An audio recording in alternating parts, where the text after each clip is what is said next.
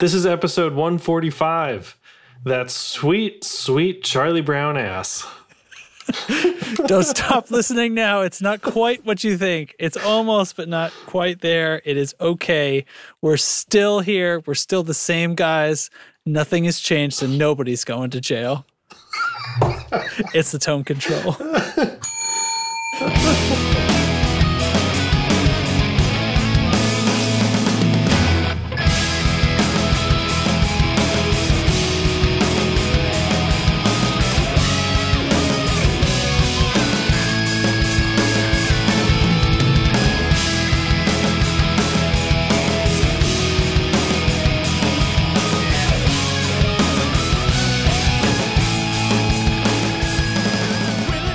All right, I'm going. I can delete this friggin' WAV file then. What an idiot.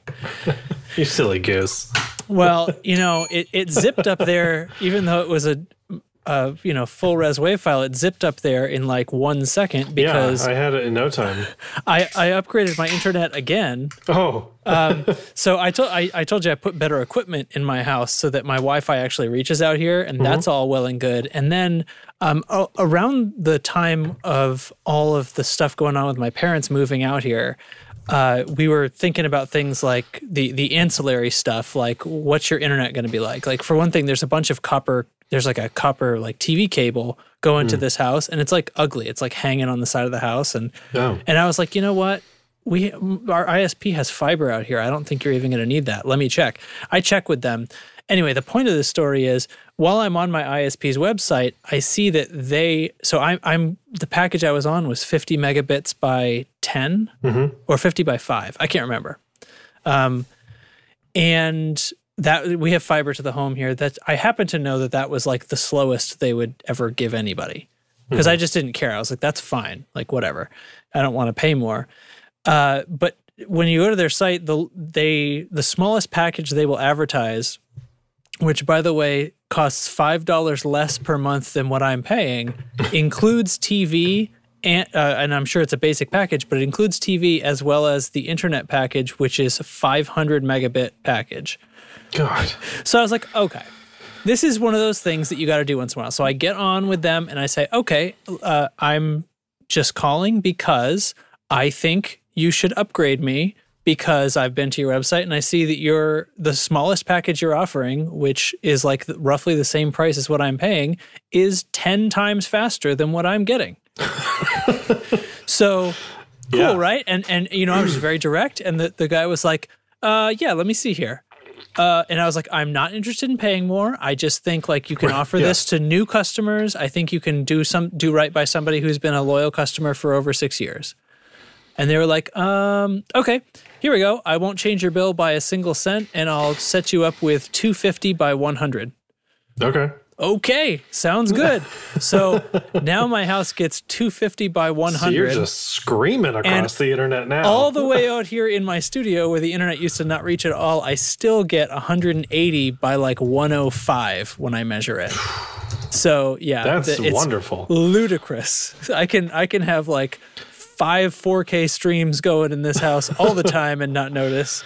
Wow. Yeah. You're going plaid. By the way, comment on our Facebook if you get that joke. I must know. Oh, who man, among you? That's awesome. Yeah, that's very awesome. We have Comcast, and I hate everything about it. But it's such a necessary evil because it's an oligarchy. Yeah, it sucks. And every time I call them with like our bill changes unexpectedly or whatever, I call them and I'm like, look, I have to give you my money. Can I just give you less? Like, can we just figure this out? I'm just a guy being a dude. I just want to pay less money. That's all. And they're I'm just trying to go to work and work on my organic beard farm. And they're like, my organic beard farm. Nice. Yeah. And they're looks like it's ready for harvest. Yeah, it does. It's very long right now. It's getting there. I notice it at the mustache edges. That's where I notice it first. Oh yeah. Because first of all, it gets in the way, for eating and things. When mine gets long, I can't push it out of the way. I have to like cut the mustache part, or it doesn't. So it's got to be long enough to push out of the way. So it's kind of the only way out is through kind of problem. Where another hurdle. Yeah. So the longer your beard, like if you want a long beard, it's got to look bad before it looks good. So you got the stubble thing, like long stubble thing going on, and that's easy to maintain. You put on whatever guard and off you go.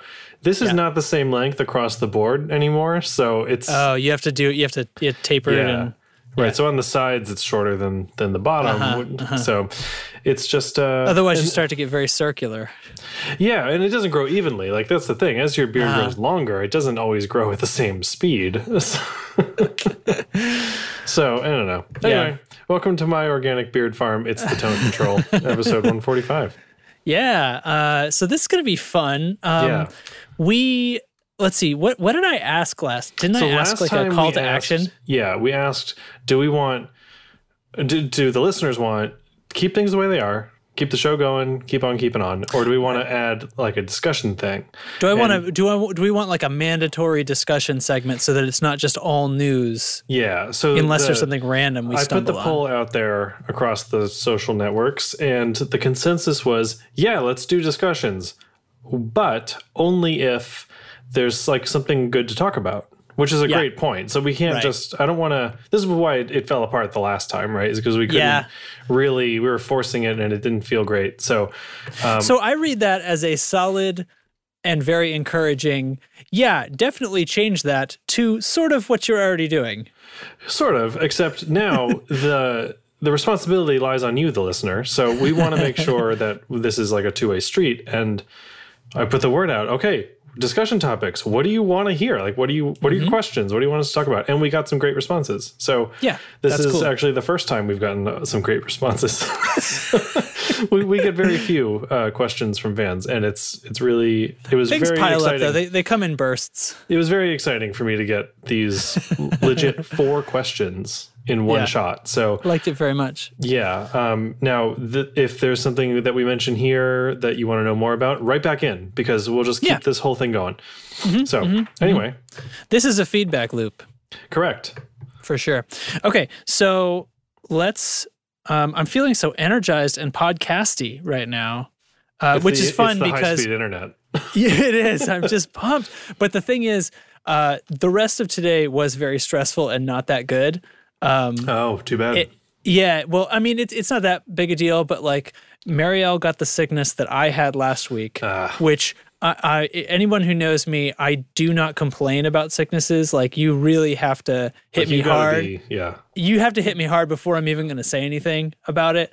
And I legit did not get up one morning to help get the ladies off to school. Like I was up all night, and I had this, my throat was burning in a way that I just have not experienced. Like, I've had strep infections and stuff like that, and whatever. This thing knocked me out for some reason. And then of course it turned into all the other kinds of colds and went on to phase 2 and 3. So anyway, she's got that now. So she's not feeling great. Then her car starts doing weird stuff. Oh no. We actually jump started it, but then it seemed to go for a couple of days. And then it didn't go again today. They jumped it, and she brought it right into the shop. They actually think it's a problem with the starter, which apparently happens to CRVs sometimes, which I'm a little upset about, because she looked on some forums and said she found people talking about this happening a lot with the 2014 CRV, and that it makes this, before it starts to happen, it makes this high-pitched whirring noise. And she noticed a noise, and she captured it on a phone video, and she showed it to the people at the shop. And they were like, yeah, I don't even hear anything, lady. They seriously they seriously treated her like this woman is hysterical. And patted her on the head and sent her home. The vapors. Exactly. And what am I fucking supposed to do? I hate we do not like the Honda shop. We did not like our old Honda shop. We're pretty much done with Honda. It's just not been good. I know a lot of people like Hondas. It's strange because this car, not that it's been a lemon or anything, but it's just whenever there is an issue with it, it's tough to deal with those people. Yeah. The whole thing about lemons because a segue, we just bought a car. Yeah. Sort of, not unexpectedly, but it was not really on the table the last time we recorded, which was not a weird time ago. It was still 2 weeks ago. But they were like, oh, so, look, this is what we don't want to have to talk about, but we have to. If you get a lemon, here's the number you call, blah, blah, blah. And I was thinking, like, and Beth was concerned about, like, well, what if we get a lemon, like all this stuff. And I'm just thinking that does not happen anymore. That's not a thing anymore, right? I'm sure there is some offhanded case where, like, maybe there is just a bad one, but really? Yeah, I don't know. Like the technology being what it is, manufacturing technology and stuff, it is hard to believe that it wouldn't have improved in that regard. That you just have this one vehicle with so much going wrong that you have to absolutely just bail. But whatever. I mean, the laws still exist. So yeah. So, well, I don't have my little white Lightning hatchback Scion anymore. We traded in for a 2019 RAV4 hybrid, and not traded in, like they took it off my hands for some money, and then we bought a new car.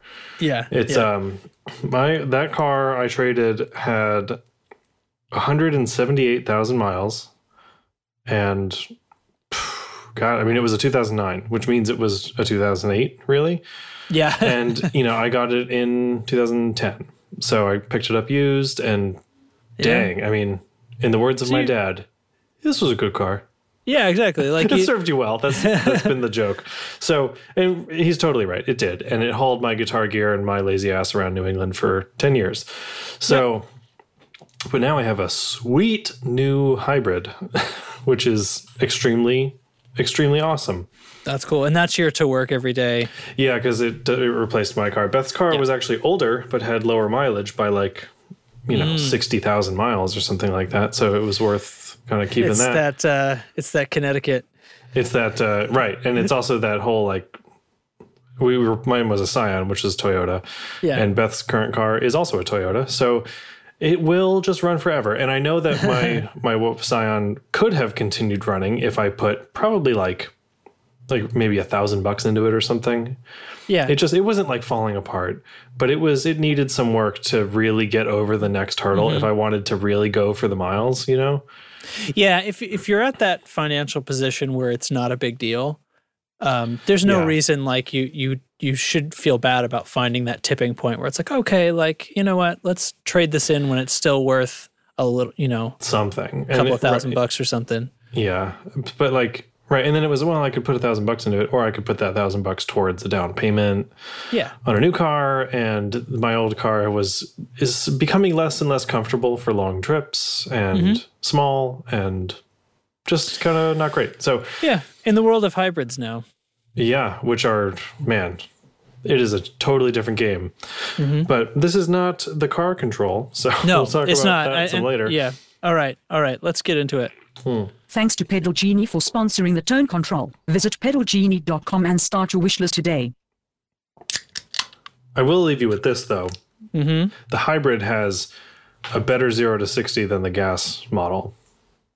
Oh, yeah? Because of the electric motor. It is just... So the electric motor is part of that. Yeah, it just whips it right off the line. Oh, that's fun. So the other hybrids that I've driven... must have been set up differently, but they tend to have almost a lag to them. So I almost felt the opposite. Not that they wouldn't take off if you pushed them, but you have to really push it to convince it to do that because it will opt for like a super mode. Economy. Yeah. Yeah, and this is totally the case as well. It's got the 3 modes: normal, sport, and economy. So I leave it in economy for daily driving, and it doesn't take off the line. It's very like. Okay, we'll get there, dude. Yeah, but I'm also getting 42 miles a gallon. Yeah. So it's worth it. Now, if I need to zip onto the highway or something, sport mode's there. And it turns essentially all gas, except the electric motor assists to accelerate. They probably got the computers worked out so well that there's this range where the electric's going to have more torque. Yes. And it'll probably just hand it off right then. And yeah, it's pretty wild. And you can feel it. It basically changes how sensitive the gas pedal is. And you can really feel how it coasts different depending on what mode you're in, because the coasting is also regenerative now. It's crazy pants. Anyway.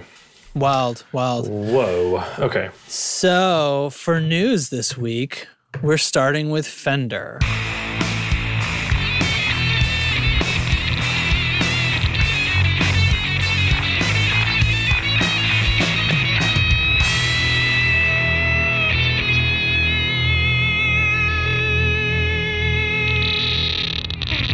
Yes. Have any of these sold? I don't know. Okay. What's up? Okay. Fender has started a certified vintage program, and they're selling some of their certified vintage guitars on Reverb. Oh, sugar. Look at these. Yes. So these are real vintage Fenders, not reissues, not custom shop. Yeah. They are real, authentic vintage Fenders from the Fender Vault that they have used as reference guitars for things like custom shop and other reissues and new models and product lines and that kind of thing.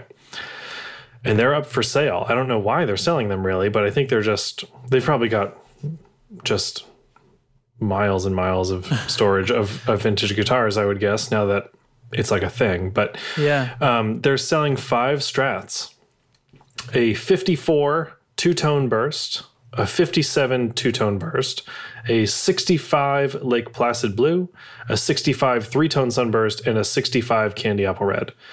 And they're all kind of in various states of age and condition. Oh, the 65 Sunburst is sold. Oh, look at that. Yeah. Okay. $35,000. Yeah, they've got an 8-segment condition meter. Yeah.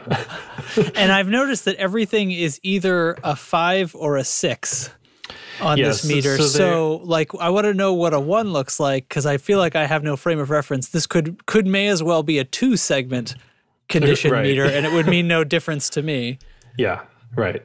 It's very interesting. So these guitars are extremely special. So they're meticulously reviewed by the Fender Custom Shop to confirm that they are all original. Sometimes, I replaced the jack or replaced all these like little parts. No, they are all original. 2-year warranty. Any service required on the instrument will be handled by the Fender Custom Shop, and it is hand delivered by Fender Master Builders. Cool. So for free shipping, if that's something you're concerned about. How come when I clicked on this, it showed me something else? Oh, no, wait. What'd you click on?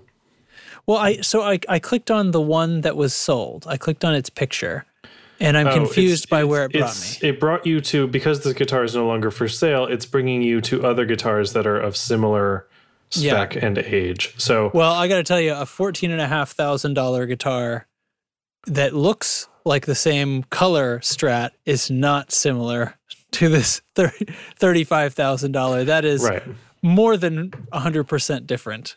Yeah, so the 54 two-tone burst is $85,000.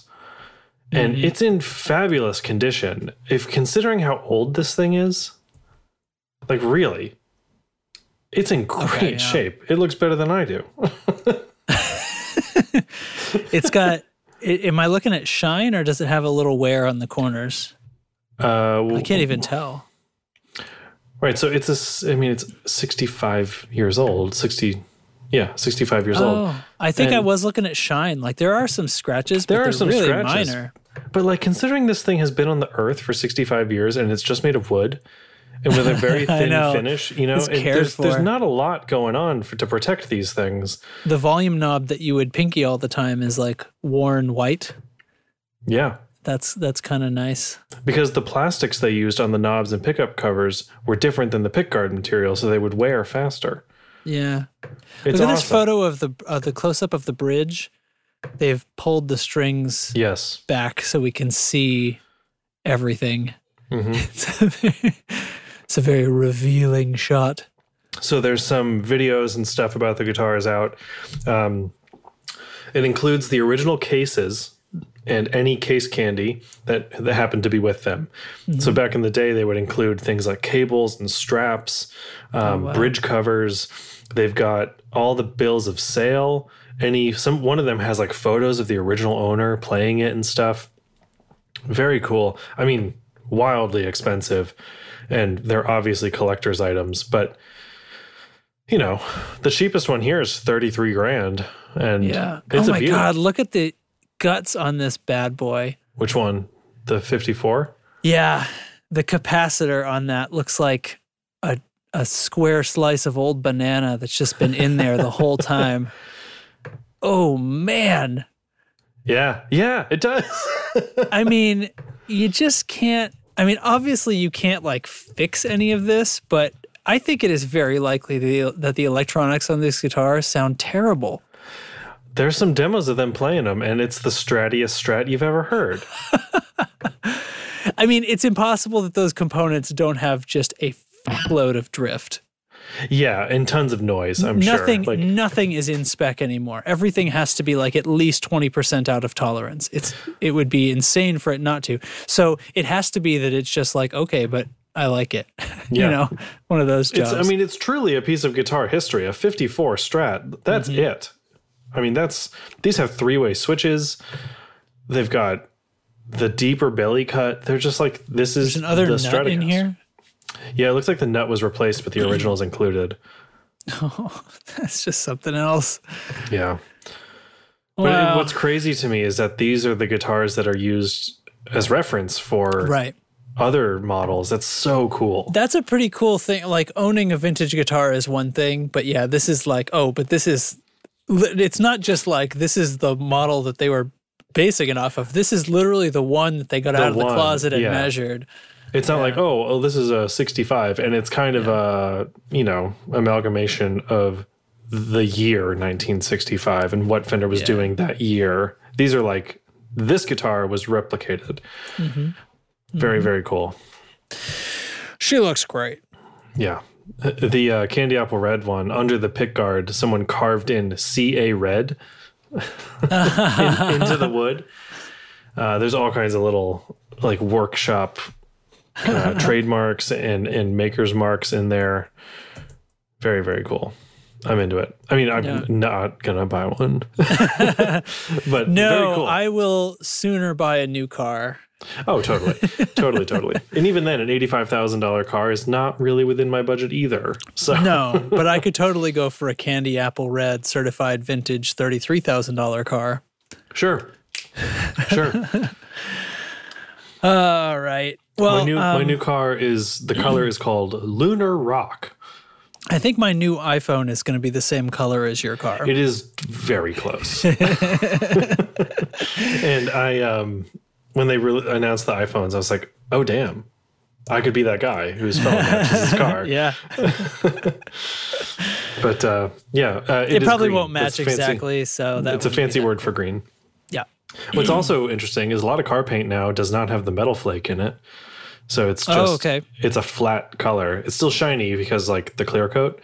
But it doesn't have the sparkle. It doesn't have the all glisten. cars used to have. Yeah. Which is kind of cool. Yeah. And what's That's interesting is on white cars, they've been adding that glisten to it, and it looks awesome. Huh. Did they not used to have it? No, my car was white and it was flat. And all the other white cars I've seen have been flat until the last few years. They've added this metallic paint to them, and they look very like pearly. It's nice. Yeah. Like perloid. Kind of, yeah. Guitar lingo. Sorry, there's Right. a horrible something in my eye. Okay, I got it out. I fixed myself. Good. Whew. Well, that was rough. I was worried there for a moment. Yeah, just terrifying I stuff. thought I was going to have to vamp about my car some more. You love it. I do. Okay, well, moving straight along. Why force it? There's no more news. Let's do some pedal genieing. Yeah. All right.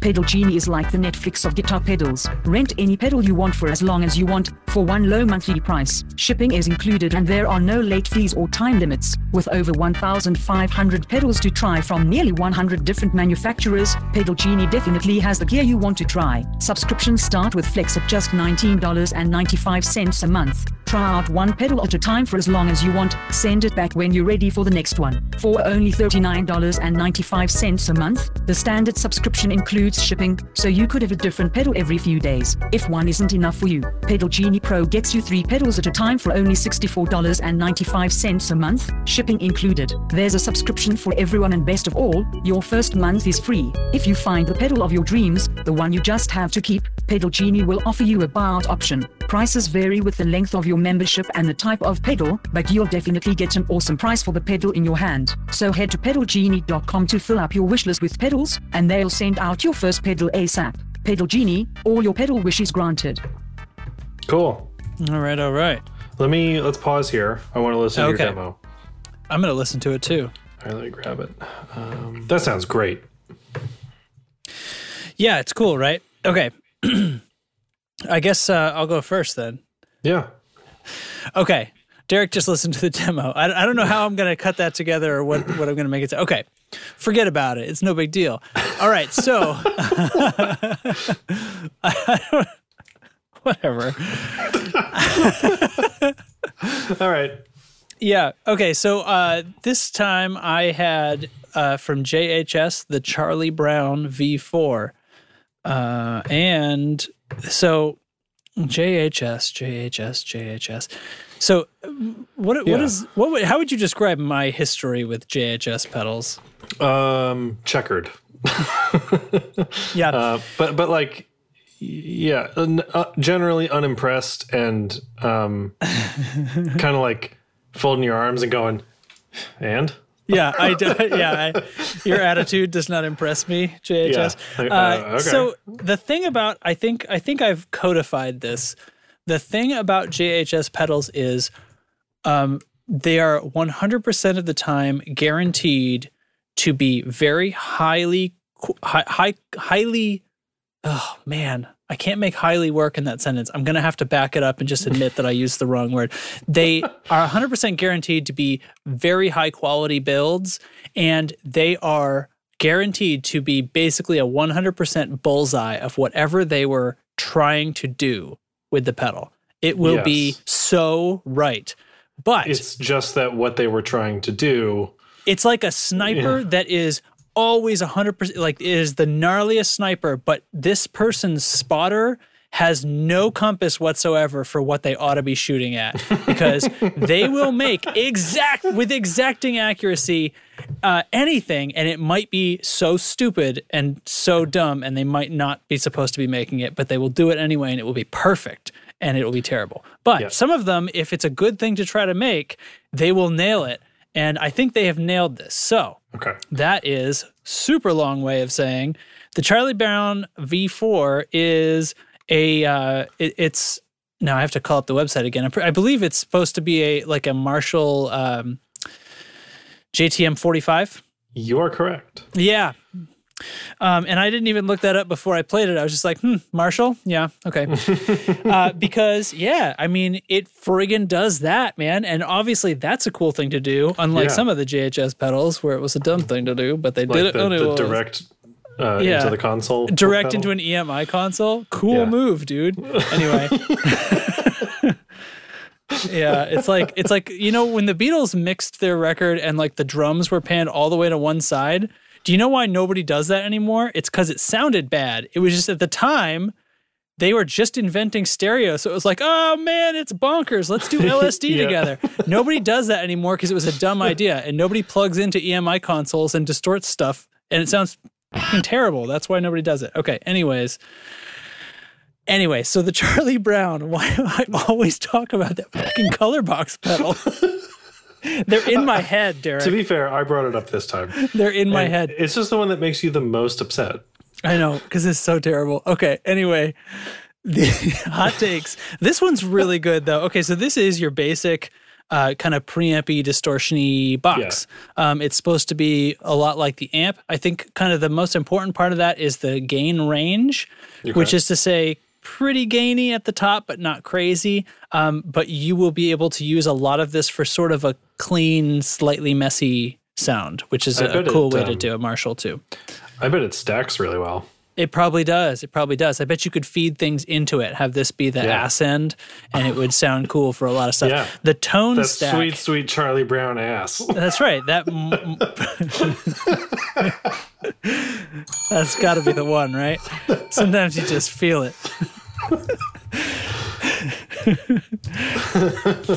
Yeah, so the tone stack on this bad boy is where the real meat is. You know, bass, mid, and treble controls.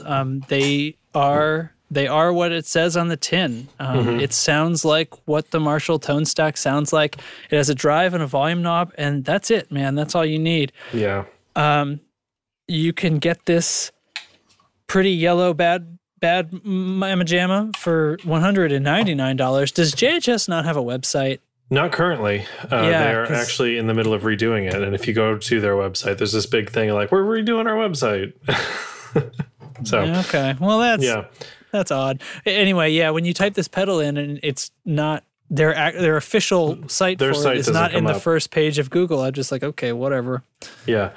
And really, like, I know Google has a billion results, but who actually clicks off page 1? Oh yeah, I mean everybody I knows would- if you're not on page 1, like you've resigned. I'm not going to click to page 2. I'm going to refine my search terms. You know what I mean? Yeah. Yeah. Anyway, If you're not make they also make the Angry Charlie, which is a JCM 800. Oh, Same layout. cool. Yeah. I bet that's great. What a not stupid idea. It's funny. The artwork on it is like kind of a more roughed up version of the artwork on the Must hair. on the Charlie, right? Yeah. So like the little zigzag is upside down, and it's like the screen print is all messed up. That's pretty good. Yeah. Anyway, so I recorded a demo because I said I was going to start doing that again if it was just a distortion, because that's boring.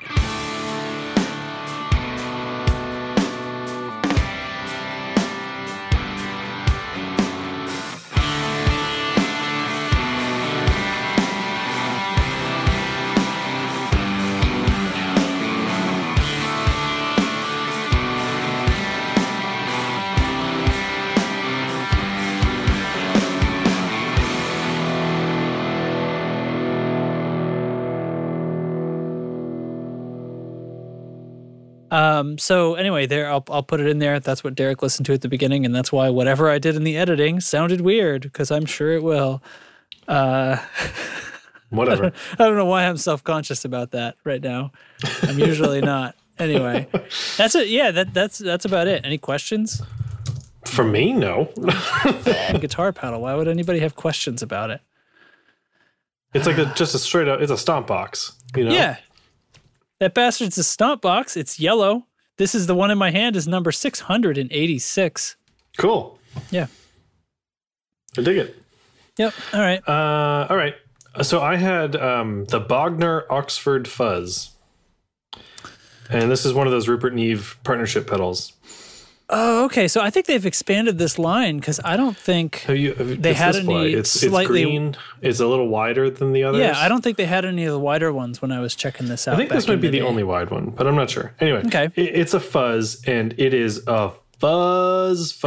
It is, like I said to you earlier, it is a velvet underwear fuzz. It envelops your whole business, is what I'm hearing. Your whole business. So it's let's go through. There's 3 knobs: level, tone, and gain. And then there's 2 mini toggle switches. One is a 2-position that does gain minus or gain plus. And then the other is 3 different levels of fuzz. And they're marked by Z's of increasing size. So little z, middle z, and big Z. And then it's got the LED in it that changes color depending on what you're feeding it and like how intensely you're feeding it. But it also changes with how the pedal is set. So it must be like a post input kind of thing. It must be, obviously, but it's like a post. I don't know. It's going to be how much clipping. There's probably like a voltage threshold in there. And, you know, because obviously if you turn the gain up, you're going to hit that threshold more. And so on. So it is a meticulously crafted pedal. Something about the Bogner switches are really different than other pedal switches I've noticed. Oh yeah, and those milled aluminum cases. And the case, right? I was just going to say, it's like if Apple made guitar pedals. Yeah. It's really it just feels very precise and sharp. Like physically, the corners are sharp. Yeah. It's great. It sounds extremely woolly and enormous. But also, if you move the gain to the minus position, it's just a nice kind of slightly fuzzy overdrive. Huh. So Well, that makes a pretty wide range for a fuzz. yes, the downside is that feature is on a toggle switch and not a foot switch. So because it is so dramatically different, I would kind of want both, like quickly, to A/B them or something. This could have been a double pedal. A double or just like a mode switch or something like that. Yeah. So it's because the fuzz, when you flip that plus side, it may as well be like plus, plus, plus, plus, plus. It is so much more intense. So much multiplier. more intense. Yeah. So it's ferrosilicon fuzz with Rupert Neve designed transformer. Ferrosilicon. Yeah. Yeah, because obviously you're not going to get that kind of fuzz out of just a transformer. There's going to have to be silicon in it somewhere. But Yeah. It's so the low mode is kind of amp breakup-y, and then you've got the 3 like gain levels for each of those channels, and then a gain knob as well. So you can get like a really great rock rhythm tone out of this thing on the low setting, and on the high setting, it's just crushing, like zippery, velvety, smooth leads. It's really wild, and the tone control is it affects this really unique frequency, I think, and it's like a high mid range feel. So it's not just a filter? Not really. It's hard to explain. You really got to kind of turn it. Or it's not a filter that sweeps. Maybe it's a filter that goes up and down. Maybe it's like a because set as I frequency. turned it, I kept it up pretty high most of the time. As I turned it, it mostly seemed to affect the upper mids because the lows did not change at all. Okay. So it was kind of interesting. And then the gain knob is just when you're on that high Z, that high fuzz mode, the gain knob after like 10 o'clock, it's just a wash. It does this other stuff to your input signal that just glitches out and gets really weird and completely square. Completely, like it's just a block. But it's really, really cool. I'm not that much of a fuzz person, but it's a great pedal. I'm really glad I got to try it. It's just the music I play does not really call for this kind of sound.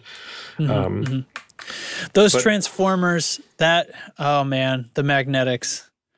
Every one of those pedals I've tried, they just have a weight to feel. them. Yeah, and it's not just the physical weight. It's like there is a weight to what you're playing. There's a heft in the tone, and it's just a monster. It's so big. And so I think the setting I had for the demo was on the high fuzz mode, but with the gain knob kind of like 9 o'clock, like pretty low.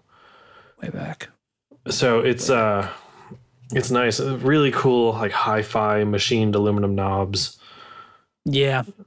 Really nice. Very it's a beautiful design, the pedal itself. And the LED has a little Bogner B inside of it. Oh, it's great. Great little touches. You can see the transformer through the back, right? There's a window. There is, except there's a Pedal Genie sticker on this one, so I can't. But you can see where it lives through an impression in the plastic or in the sticker. But it's epic. It's really, really big. Very, very fuzzy. Very, very fuzzy. And here's the demo.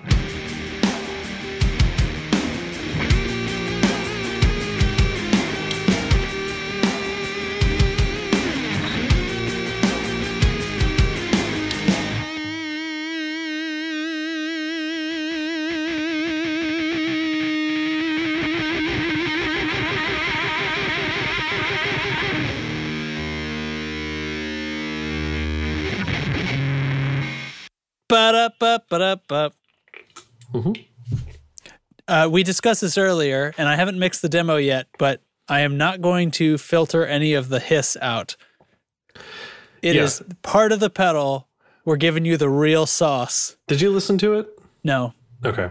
Well, because it's just tracks right now, right? It's just tracks, yeah. Yeah. So the lead part, it was so hissy, I just like rolled it off the front. So there's actually no audio in the very beginning of the lead. Oh, yeah. But Yeah, I'm not just gonna have. I wouldn't have Yeah. done that. I wouldn't have had like a blank track. But I figure like I'm not gonna run noise reduction on it. So no. you will hear. It's probably. I mean, obviously the guitar signal is louder than the hiss, so it's totally, not yeah. really an issue. It's just there's tons of hiss, everybody. And But while there I it was, is. I had to actually patch in a noise gate on my Helix because while I was like dialing things in, I was like, I can't handle this. But that was on like extreme settings. Yeah. It's not that bad when you're considering like normal usage. Cool. Yeah. It's $229 on Sweetwater, but I have a little pop up here telling me on Amazon it's actually $189. So Used? no. Whoa. Just this one. Some of the others are more expensive, but Ryan, what are you doing right now? yeah, Righteous Ryan, have you tried this? If so, It's cheap. What's your hot take? It's wild though. That the bottom end is just unforgiving. So much bigness. Very, very much bigness. Yeah, it's a large amount of bigness. All right, that's this week from the genie.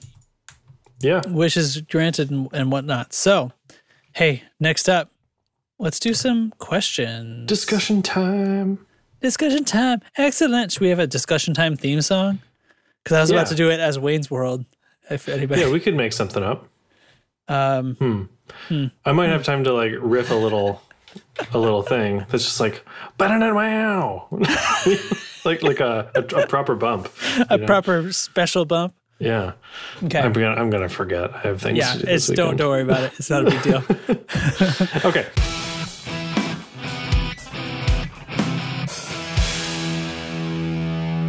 Here's the thing I forgot about. Our website is run on Tumblr, and Tumblr has a feature where people can like submit questions, and then we can either answer them privately or answer them publicly in the blog feed. So I answered privately that we were going to answer this question on the show. So Tumblr friend, if you are listening, this one's for you, and you know that. And I think your name is Steve. I think you sent me a second message that was signed. This one was not. So anyway, hey guys, I love the show. I'm a very busy old fart with little time to play, but listening to The Cast has inspired me to buy a new guitar and amp and to order a pedal board so I can set it up quickly when I do have time to play. Cha-ching. You guys Yep. know we get paid every time you buy a guitar or an amp, right? Because we're in the pocket of big guitar and amp. Yeah. So conspiracies confirmed. He goes on to say, I got a PRS SE standard and the setup was balls on. It feels so nice, which I don't doubt. Those PRS SE standards are awesome. Suggestions. Talk about how to select cables for quality versus price. Talk in some detail about cheap versus pricey pedals, what equipment is in Justin's studio, etc. So what if, I did not ask you this before we started, do you want to divide this across some episodes? Do you want to answer this first one? Well, I don't know. I don't know how long they're going to take. Well, we've got 3 other questions after this from other listeners. So what if... We can do that. We can divide. when I read this, I was like, wow, that cable question is really smart. Yeah. And I've been thinking about it since he wrote in, and I thought about it before coming up here, and it is something I even struggle with. I've had the same cables for, God, I don't even know. They're Daddy's Junkie Music cables. Then you're not struggling, are you? Well, it's the thing. There's so many like boutique cable companies now. Yeah. All right. We'll do that. We'll do that, and we'll set the rest of his aside Sure. for next time. Okay. I hope that's okay. But It's right. well, I just think the Yeah. cable No, I question, think these are fine. Yeah, I think this works perfectly well to space that out. the cable thing. Cables feel like something that is just an accessory, right? That it's not really critical to your guitar, but like you can't play guitar without them. Well, and I was going to come at it kind of from the other angle. There is a whole industry based around scaring you into thinking that there is this chasm of a difference between an expensive cable and a cheap cable. And to the extent where like there are cables that cost orders of magnitude more than other cables, not double, not triple, hundreds of % more. Yeah. Hundreds of times more than other cables. So like that's what I'm hearing. When I see this question, I'm like, how do I select cables? Like, why am I not, should I buy the Monster Pro 1000? Yeah. That is like hundreds of dollars for 4 feet or something. So I'm looking at some friends of ours use Sinusoid cables, and they're is that a brand? Yeah, Sinasoid, Sinusoid. They make all kinds of cables. Basically, any connector of cable that you could need for your music setup, they have it. Okay. So if you're looking at, I don't even know what their regular cable is called, but here we go, instrument cables. Here's an 8-foot cable. I get you. 8 foot starts at $41. 8 foot is not long enough, really, to do anything. My cables are both 12 feet, and I unfortunately left it at a show. I had a 20-footer. I have, okay. I have some regular ones. My daily go-to cables when I was playing were some that I got at the music shop back in New Hampshire. And they were like, the shops could order them from the store, and you basically order them whatever spec, and they'll come with a little wrapper for the store's branding on it. So mine says Earcraft or whatever. Probably why mine say Daddy's Chunky Music. Yeah, and so it's what it is. It's hold on, CBI. Yeah, it's CBI cables. That's what I'm going to write that down. Yeah, you can get them from. So what Sinusoid, or even like Lava cables or Mogami. There's all these. Okay, now, okay. So Mogami is just a cable brand. Lava cables is a different thing because that's a solderless system, or at least they have that, like Georgels. Yes, I was thinking earlier. I remember when Georgels were the thing, and now I don't see them nearly as often. So when I mentioned like they feel like accessories, obviously you want like the good long cable for guitar into amp or pedal board or out of pedal board into amp. The thing that everyone I think also forgets about, including me, is all the patch cables between your pedals. Yeah, you got a standard patch cable 6 inches, and you've got 6 of them, maybe a handful of those. That's a decent amount of cable length in between. Living in your pedal board. So it starts to be a lot of wire.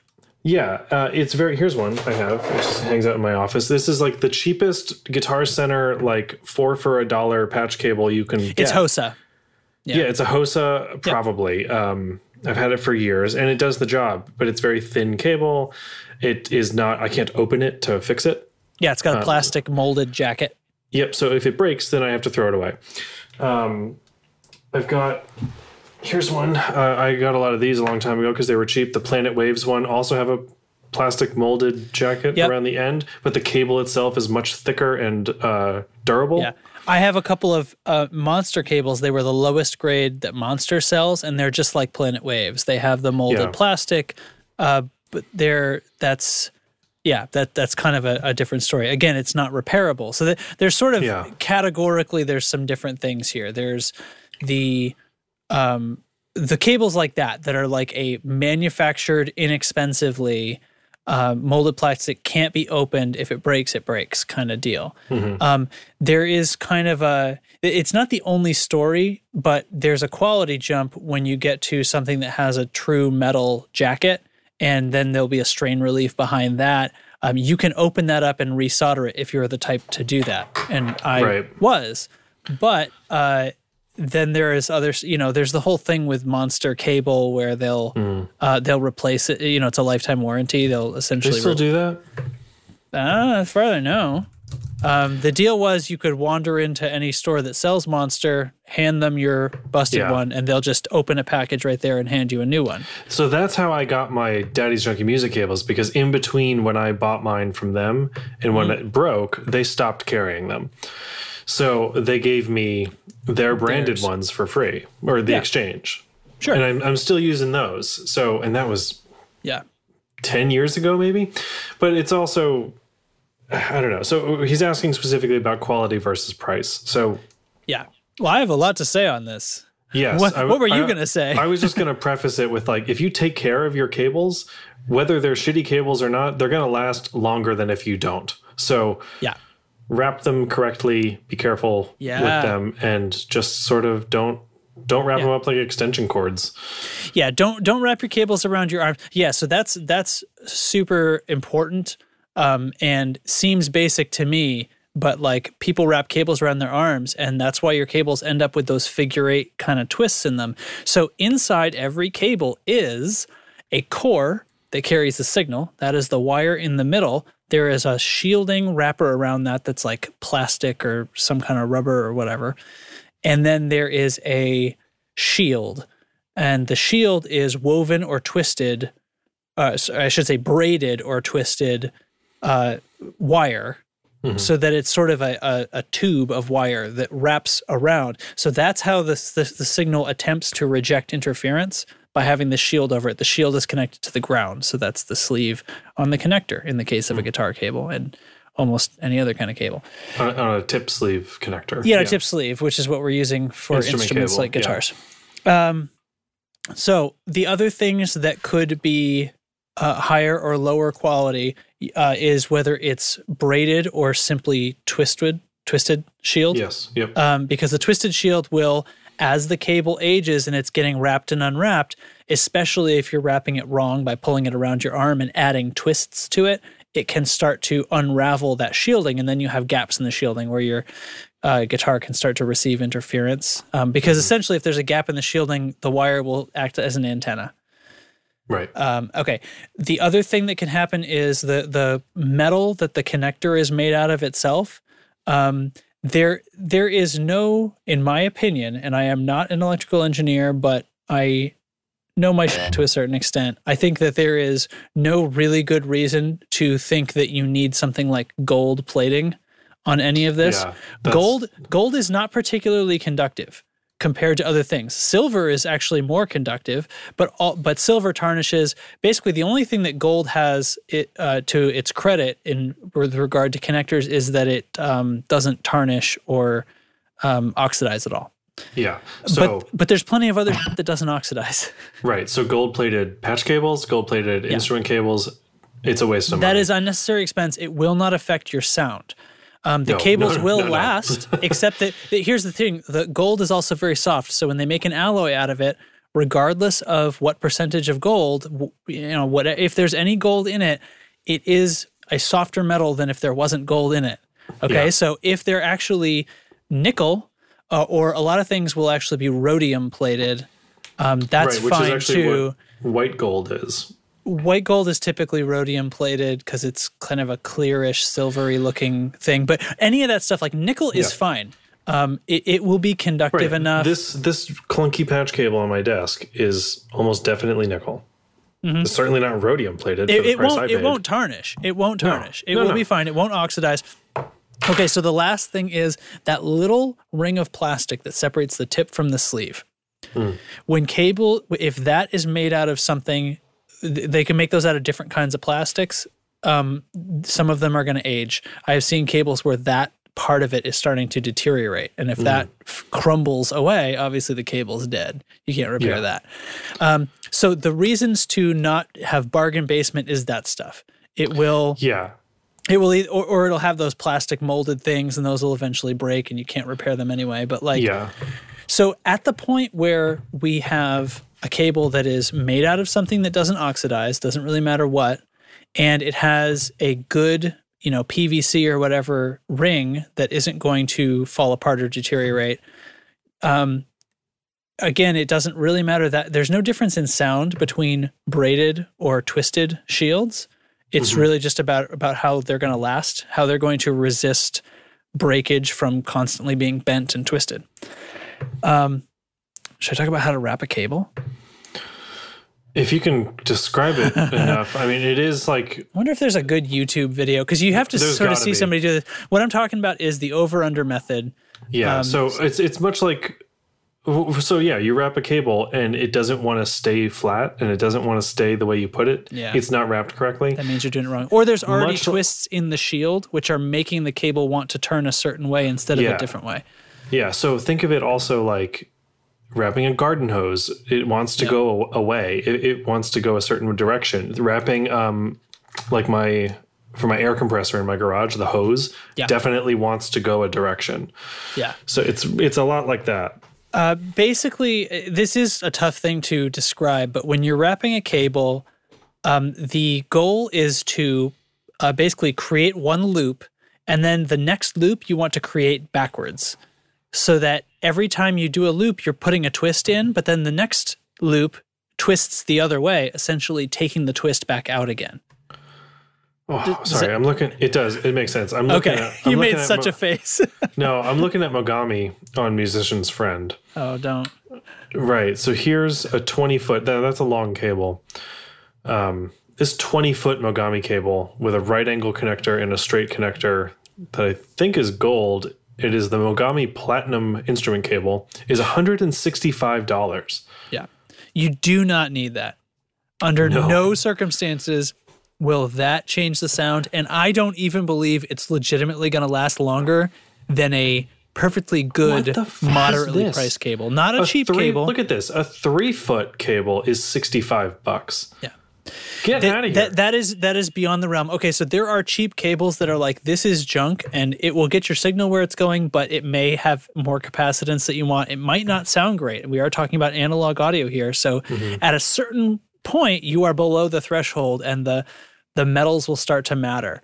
I'm done with the cable wrapping thing because that's about all I think I can say about it. Find a video about the over-under method if you want to learn how to do it, but you're doing that. You're putting a twist in one way, the next twist goes the other way, and if you do it right, you can toss your cable out and it will just unroll. It won't have any twists in it. It won't kink. It won't loop on itself.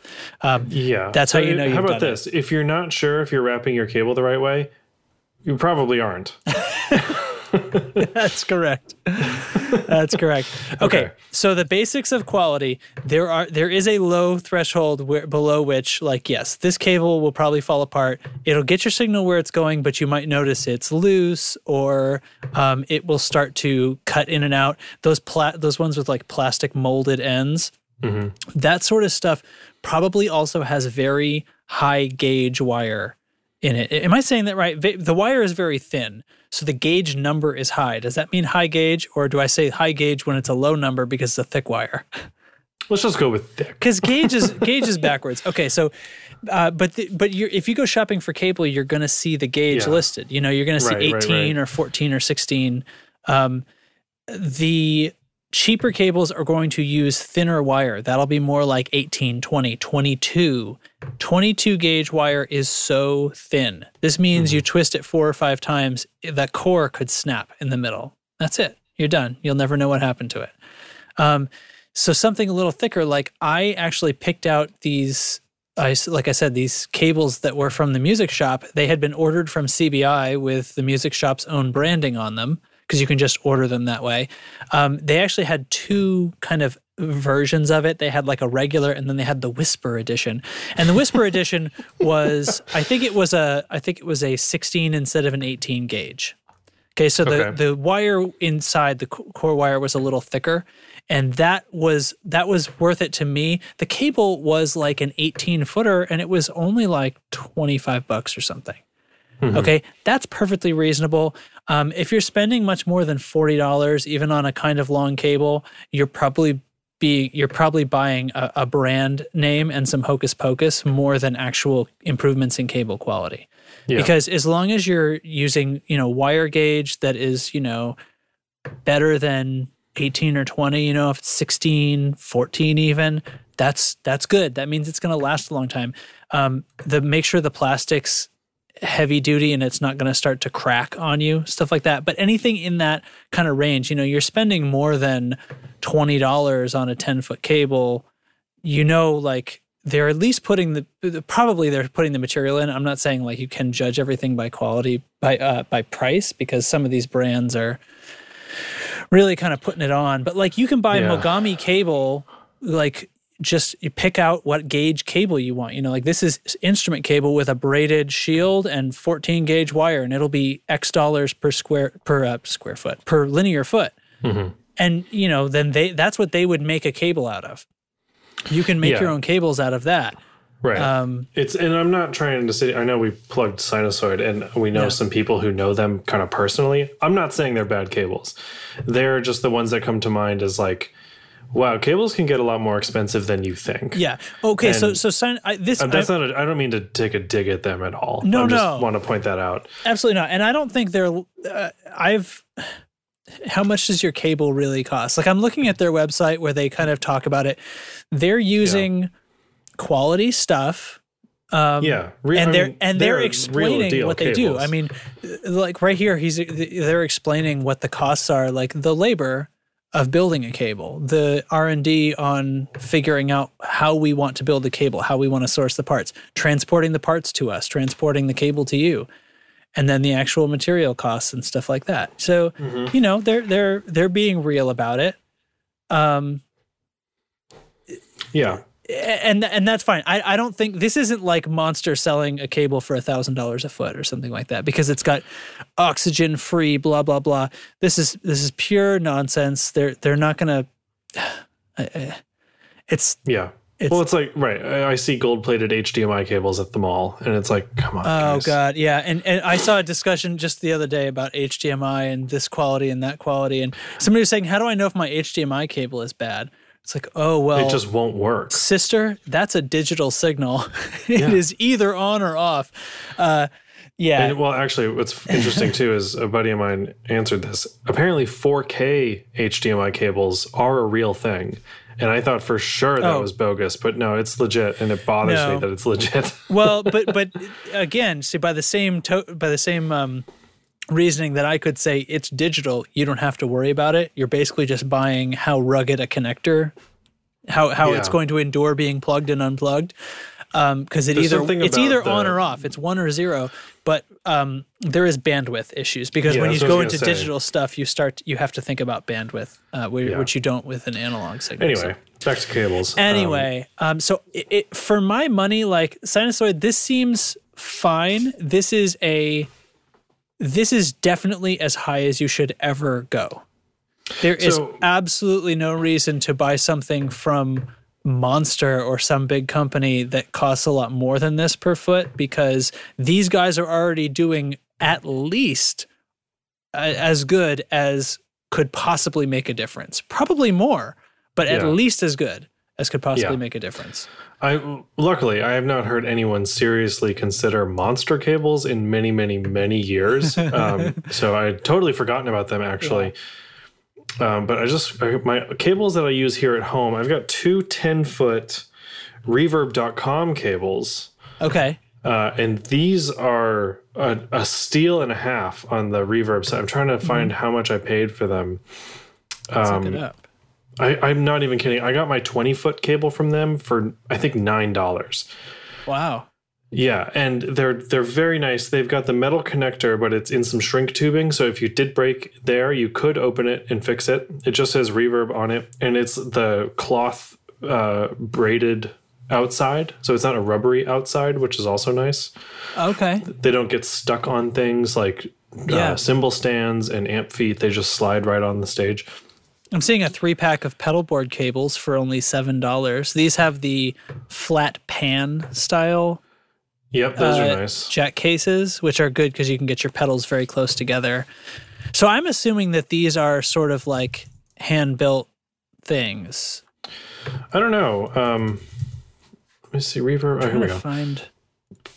If you go to their store page, where is that? Brand. Reverb is the brand. Yes. Yeah. Yeah, I mean, a 3-pack of patch cables for $7, that's really hard to beat. Here it is, a 20-foot cable, 1 straight, 1 right angle connector, $12. Yeah. And it's this really cool orange fabric wrap. Yeah. And I don't know, I'm just like really into them. And unfortunately, my 20-footer is the one I left at a gig by accident. No, but which I've never done. I can't believe it happened. I'm really bummed. But yeah, look at the Reverb.com stuff, especially if you're playing at home and stuff. Oh shit, even live. That's what I'm using. So there is one other side of this, and that is speaker cables. Now here's some place where the wire gauge is important. Speaker cables. I'm sorry, somebody was reselling that Reverb cable. Here's a 20-foot right angle straight, like 1 right angle, 1 straight connector, $9. Oh, that's still like insanely cheap. Insanely cheap. And they have an XLR version, $9. Yeah, I would that sounds like somebody's found a nice little bit of assembly line, and they're and making free shipping. Yeah. Free f***ing shipping. Yeah. So you're not paying twice as much to ship that sucker to you. Oh God, it's a deal and a half. Okay, so speaker cables are different. Most of our amps are going to run on the same kind of connector.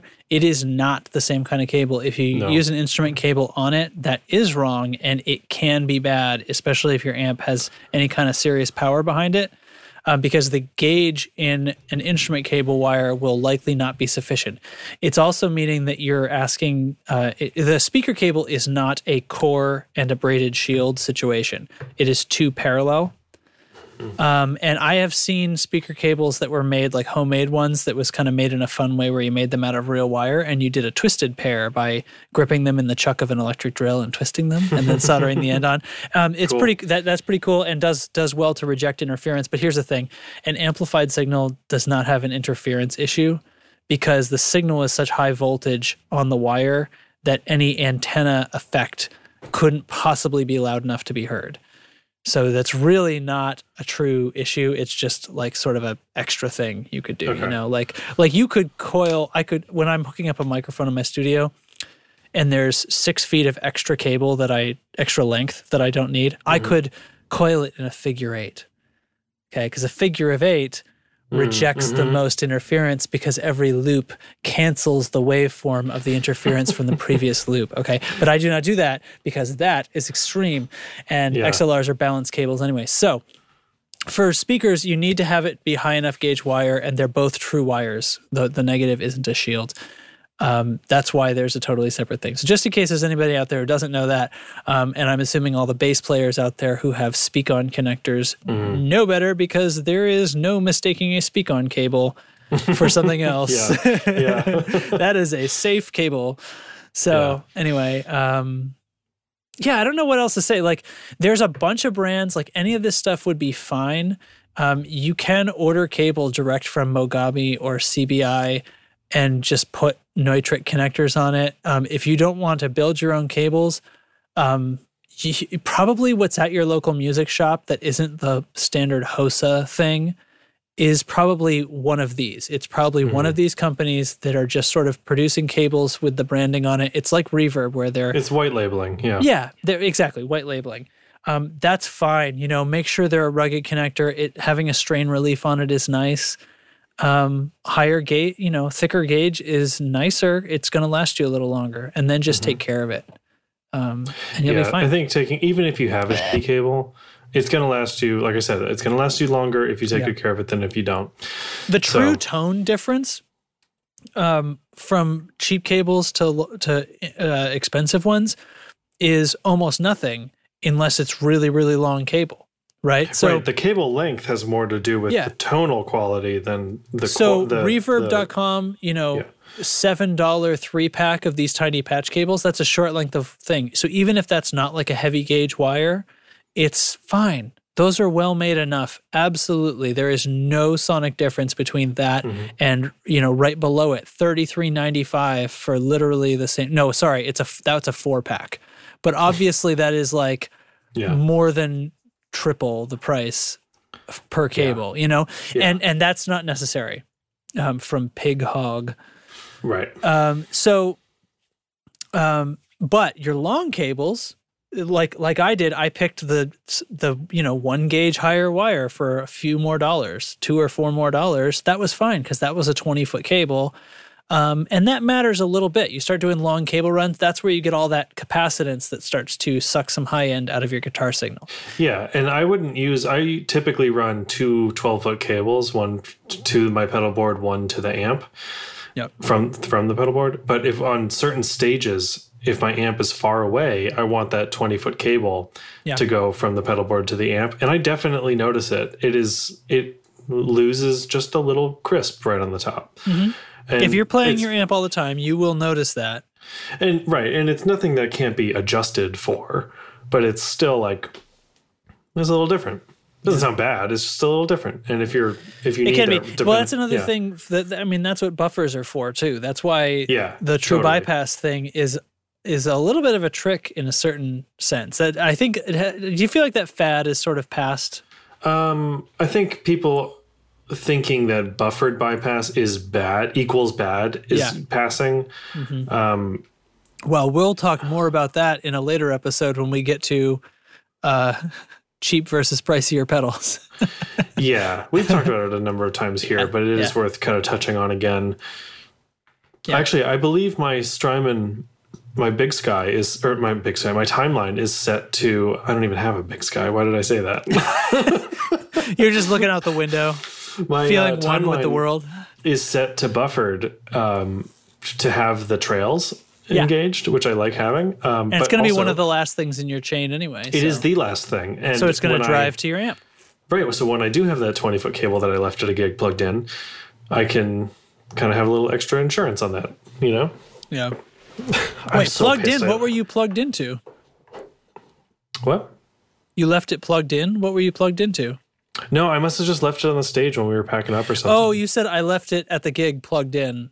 I was no. There was a sorry, very important comma in there that I missed. I have never left anything at a show. I've had a capo stolen from a show, but I've never left anything because I remember I couldn't find that capo before I even left the gig. Yeah. But I can't believe it. That's crummy. That's crummy. Get a new reverb cable. Yeah. So anyway, we went on that longer than I expected. We went on so long. I'm so sorry. There was actually like a lot to talk about though. Like, that's why I thought like let's just touch on the cable thing because that's a loaded question. Let's save the rest of these for the rest of time. We will. We'll kick these on down. So I think that's great. I like having discussion stuff. We did have some great questions from Lollygagger Effects, from Eric, friend of the show, Eric. Someone on Instagram named Santiago, which I might follow up with him on because I don't really know what he's asking me. But I do know, but I want some more details. Sounds like there might be something he's dealing with. Yeah. So keep the questions coming. You can send us stuff on Instagram and on Twitter and on Facebook and apparently through Tumblr, which I forgot about. But yeah, find us on those socials networks and send the questions, send the discussion ideas, anything you want to talk about. We are happy to talk about. And it shall be done. Yeah. So, all right. Yeah, we'll call this off. What's a little nice too is that this will alleviate the pressure to find enough news items for a week. You know. Yeah. And I can say like, oh, we'll talk about a thing, and then riff for 35 minutes on cables. Oh man, I should have known it was going to be like that. I was like, oh yeah, we'll rip right through these. Nope. Because it starts off where you're like, well, let me go all the way back. Right? Yeah. So, okay. Yeah. All right. Very good. So like, comment, and subscribe. It's fun. Do it. To all the components out there in the tone control circuit, thanks for listening.